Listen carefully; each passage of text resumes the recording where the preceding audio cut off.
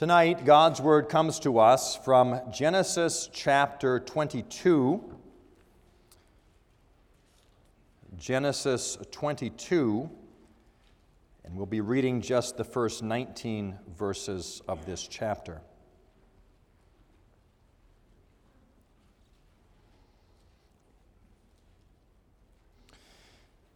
Genesis chapter 22, beginning at verse 1. We hear now is God's word. After these things, God tested Abraham and said to him, Abraham, and he said, Here I am. He said, Take your son, your only son Isaac, whom you love, and go to the land of Moriah, and offer him there as a burnt offering on one of the mountains of which I shall tell you. So Abraham rose early in the morning. He saddled his donkey and took 2 of his young men with him and his son Isaac.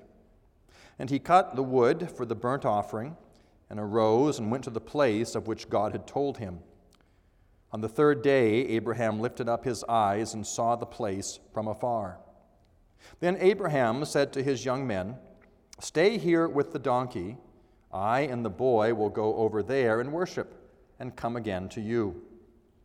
And Abraham took the wood of the burnt offering and laid it on his son Isaac. And he took in his hand the fire and the knife. So they went both of them together. And Isaac said to his father Abraham, My father. And he said, Here I am, my son. He said, Behold the fire and the wood, but where is the lamb for the burnt offering? Abraham said, God will provide for himself the lamb for a burnt offering, my son. So they went both of them together. When they came to the place of which God had told him, Abraham built the altar there and laid the wood in order, bound his son and laid him on the altar on top of the wood. Then Abraham reached out his hand and took the knife to slaughter his son.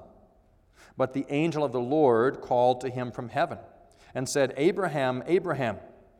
And he said, Here I am.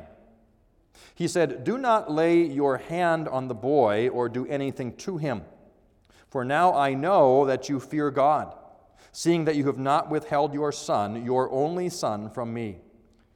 And Abraham lifted up his eyes and looked, and behold, behind him was a ram caught in a thicket by his horns. And Abraham went and took the ram and offered it up as a burnt offering instead of his son. So Abraham called the name of that place, The Lord will provide. As it is said to this day, On the mount of the Lord it shall be provided. And the angel of the Lord came to Abraham a second time from heaven and said, By myself I have sworn, declares the Lord, because you have done this and have not withheld your son, your only son. I will surely bless you, and I will surely multiply your offspring as the stars of heaven and as the sand that is on the seashore. And your offspring shall possess the gate of his enemies, and in your offspring shall all the nations of the earth be blessed, because you have obeyed my voice. So Abraham returned to his young men, and they arose and went together to Beersheba. Now Abraham lived at Beersheba. Here we end the reading of God's holy word. Well, in our ongoing study of the book of Genesis, we are coming tonight to what is probably one of the more well-known stories in the book. Perhaps as we've worked through this Abraham cycle of Genesis, we were not so familiar with the story of Abraham battling King Kedorlaomer, perhaps not so familiar with Abraham's encounter with Abimelech. But tonight we come to a story that is fairly well known to many of us. The story of Abraham being called to offer up his son Isaac. And as you have heard me say many times, the focus tonight is not so much on Abraham, but on the faithfulness of Abraham's God. And I hope you're getting a little bit tired of hearing me say that, because that means it's sinking in. The story of Scripture is not a story of this man or this woman or that woman. It's a story of the working out of God's perfect plan in the life of His people. It's a story of His faithfulness. And we see that once again tonight. God being faithful to himself, God being faithful to his promise, and God being faithful to Abraham. Because that same God who was Abraham's God is our God. And that same word of God which is trustworthy is the word we have which is trustworthy. Tonight we look together at the story of Abraham being called to offer up his son Isaac. The beginning of the chapter, verse 1. After these things, God tested Abraham and said to him, Abraham, and he said, Here I am. And he said, Take your son, your only son, Isaac, whom you love, go to the land of Moriah and offer him there as a burnt offering. I think, had I been Abraham, I would wonder, could this really be the voice of the Lord? Take this son and offer him up as a sacrifice? And it's as if God, in this call to Abraham, highlights how difficult this is going to be. Take your son, this son of the promise, this son that Abraham had waited some 25 years to come about. Take your son and offer him. Take your son, your only son. Now remember, children, Abraham had another son. He had Ishmael. But we saw that Ishmael had been sent away. So in a real way, this is his only son left. Take your son, your only son, the one whom you love. Isaac, the one that had brought laughter. A laughter of joy, a laughter of delight, rejoicing in God's faithfulness. Take this son and offer him as a burnt offering. God comes to Abraham with this test. After these things, God tested Abraham. Now, we know this was a test. Scriptures tell us this. God came to test Abraham. We have no indication Abraham knew this was a test. This was simply one more word of God, one more command that God was giving him. So notice the very first words of this chapter. After these things, this test took place.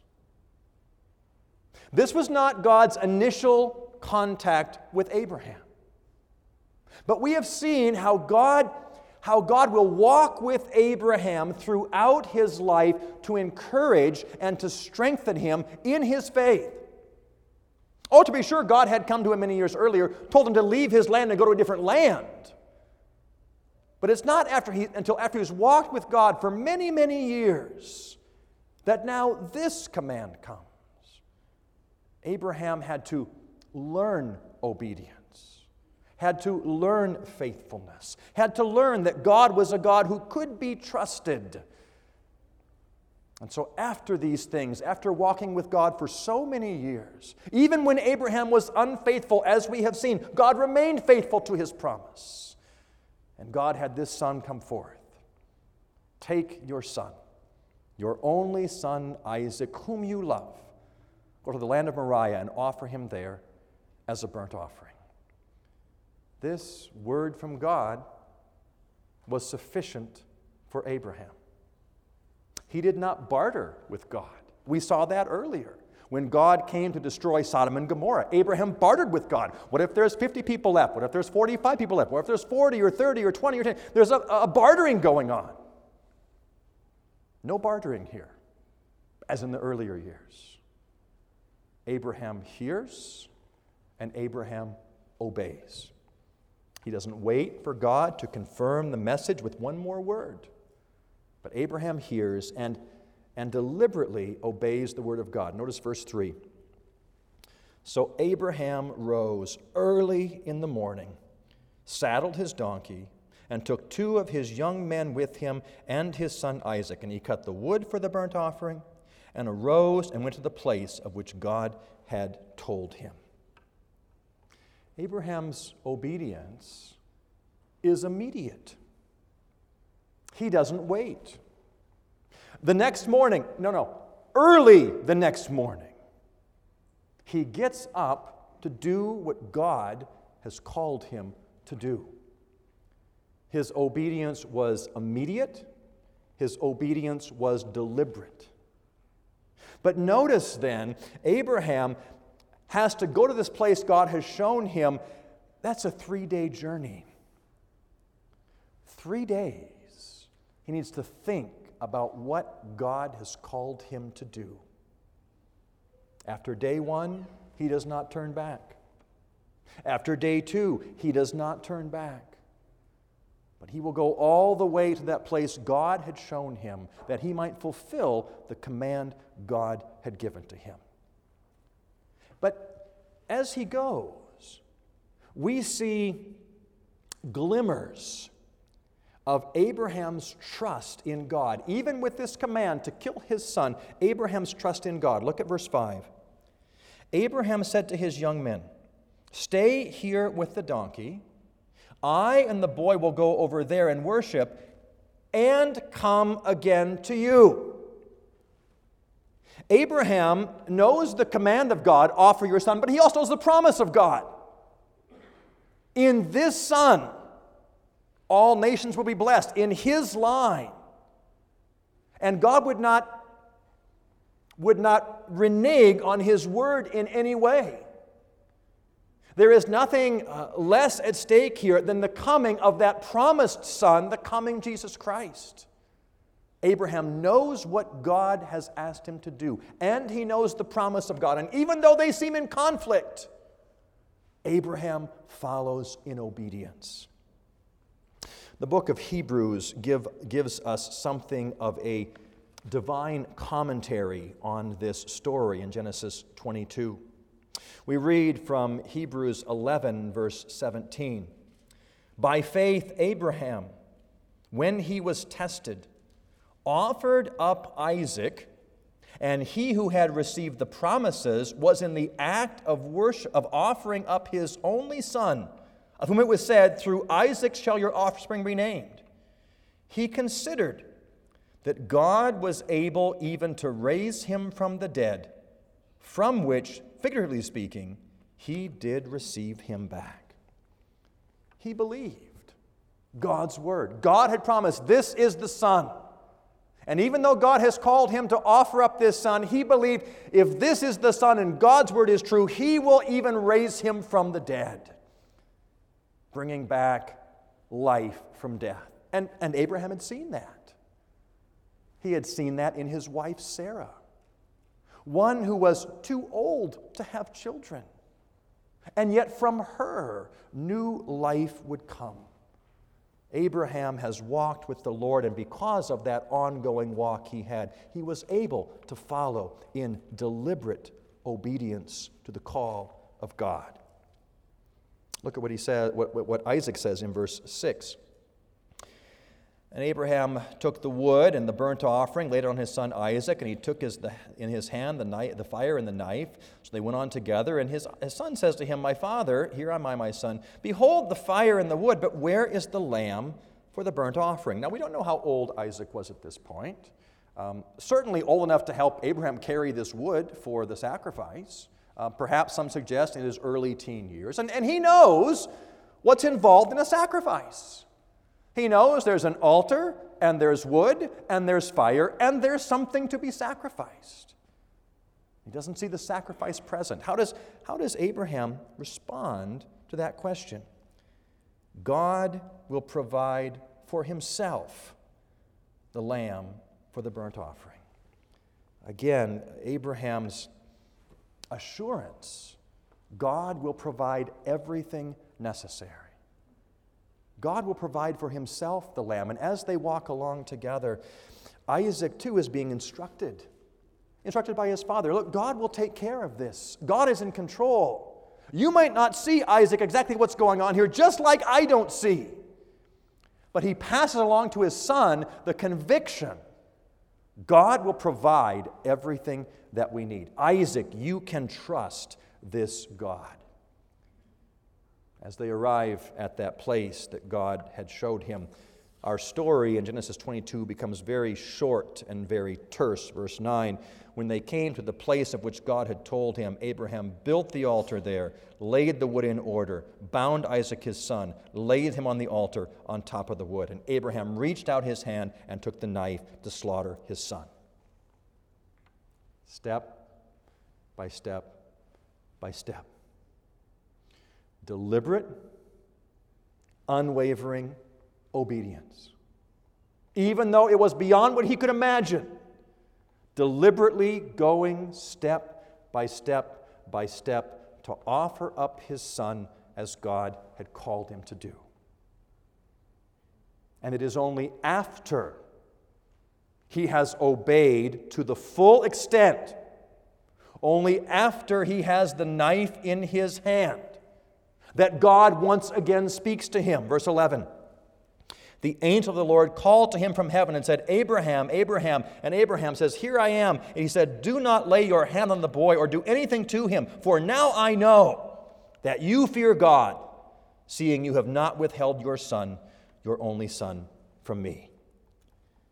Abraham shows the full extent of his willingness to trust the word of the Lord, even raising the knife over his own son. And only then does God call out, Stop. You have demonstrated the fullness of your devotion. Stop. Don't offer up your son, your only son, the one whom you love. Isaac would not be sacrificed. But there would still be a sacrifice. Our story goes on in verse 13. Abraham lifted up his eyes and looked, and behold, behind him was a ram caught in a thicket by his horns.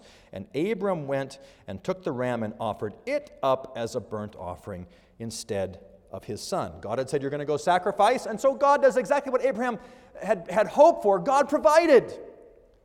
God provided a ram in the place of his son. There was a substitution made. God provided a substitute sacrifice, which is why Abraham called the name of that place, The Lord Will Provide. As it said today, on the mount of the Lord, it will be provided. God provides a substitute sacrifice in the story of Genesis 22. As we seek to apply this story to today and apply this story to our lives, I think it is somewhat natural for us to put ourselves in the place of Abraham and ask the question, how devoted are we to God? What might God be calling us to give up? What might we have to sacrifice, even something very close and very dear to us? And would we, like Abraham, go step by step by step in obedience, going all the way, even raising that knife over this thing we hold so dear?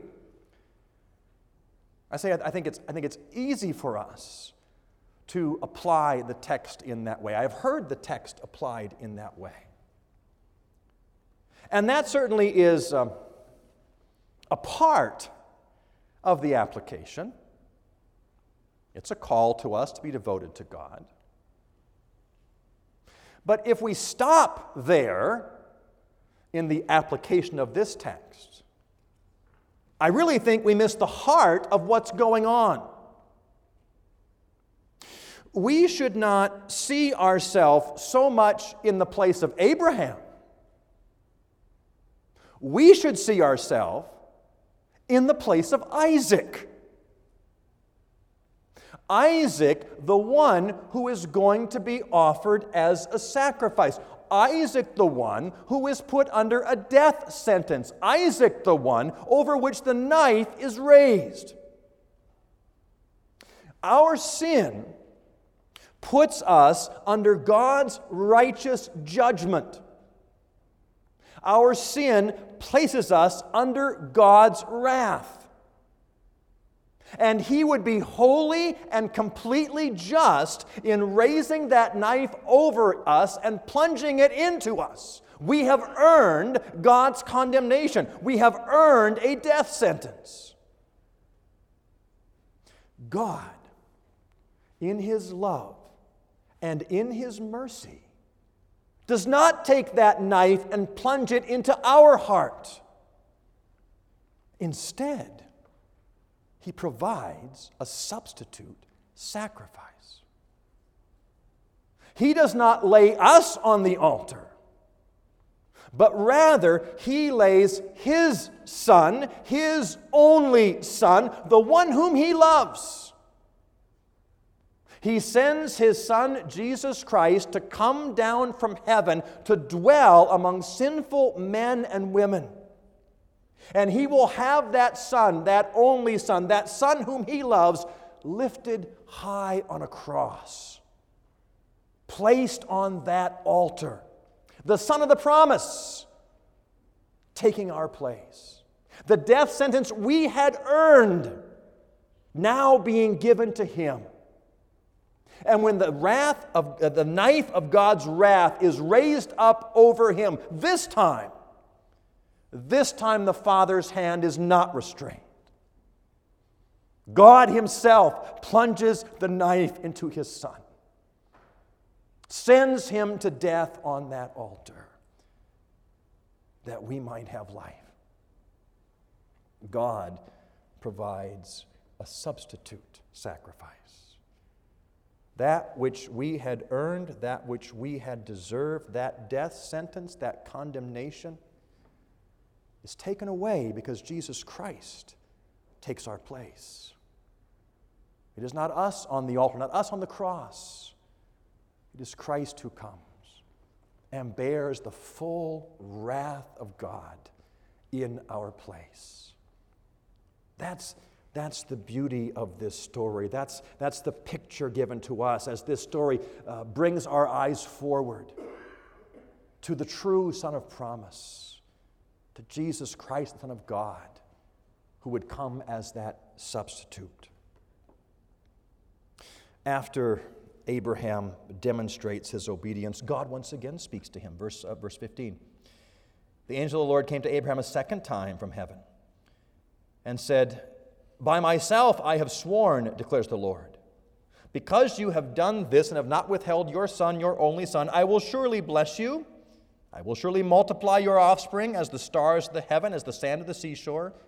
And your offspring shall possess the gate of his enemies, and in your offspring shall all the nations of the earth be blessed."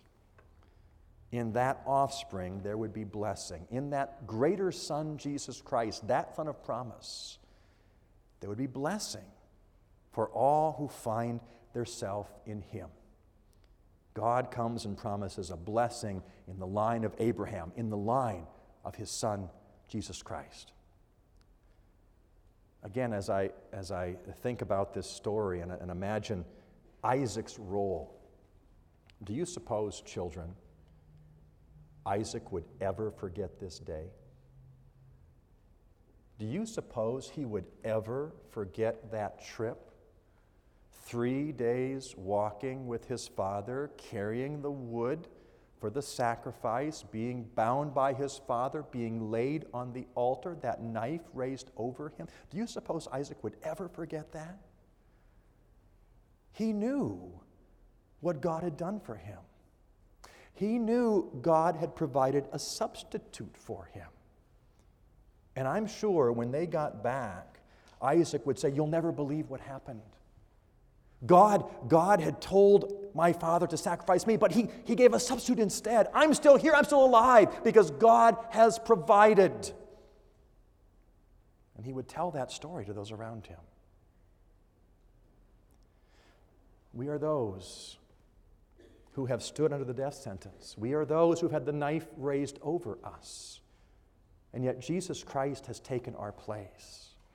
Have we told that story? Do we recognize what God has done for us? He has given us new life. We must never forget this glorious gift. Never forget what He has done on our behalf, that God was faithful. Have Have we told our children what God has done for us? Instructing them in the gospel, in the ways of the Lord. Have we told those around us, our families, the rest of our families, our friends, our co-workers, our fellow students? It's an amazing story. It's a glorious truth. We like telling this story of God asking Abraham to sacrifice Isaac. There's a greater story, that we were those who were condemned, and Christ, the Son of God, stood in our place, yet we seem so hesitant to share the glories of that story. That through us, that blessing of Jesus Christ, that blessing to the nations might continue. That the word of God might continue to go out, and many would come in and embrace Jesus as the one who has stood in their place, their Lord and their Savior, being a blessing to those around us. Oh, it's a beautiful story in Genesis 22. God provides a substitute sacrifice. A substitute for all who believe in Jesus Christ, for all who trust in Him. That's the call of the gospel tonight. Because without Him, we are left on the altar with the knife over us, going to be plunged down.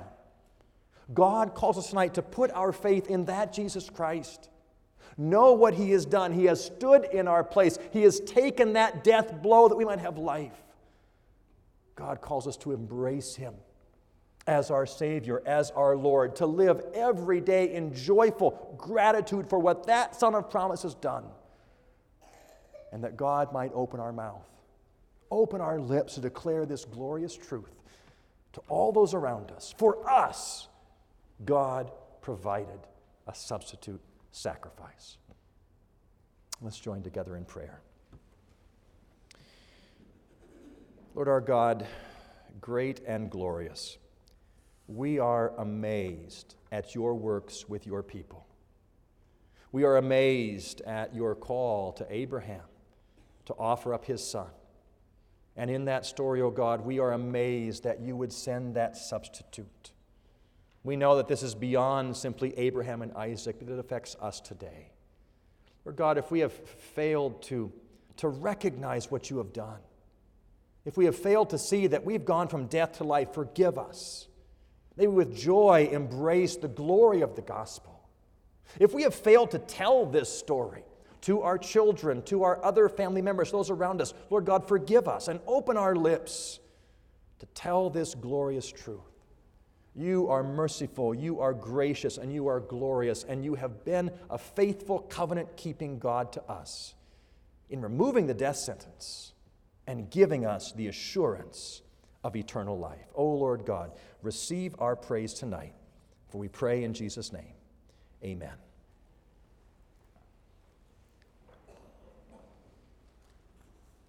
Let's turn in the Psalter hymnal to number 355. Number 355, O sacred head now wounded. We take note of the third verse. What thou, my Lord, hast suffered was all for sinners' gain. Mine was the transgression, but thine the deadly pain. We're going to sing verse 1 and verse 3 and verse 4. 1, 3, and 4. Number 355. Let's stand together as we sing. Lord,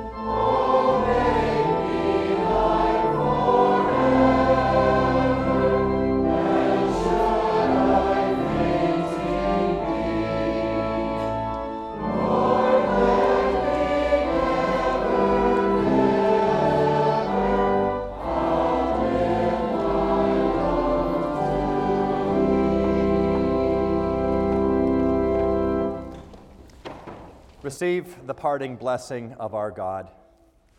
The grace of the Lord Jesus Christ, the love of God the Father, and the fellowship of the Holy Spirit be with you all.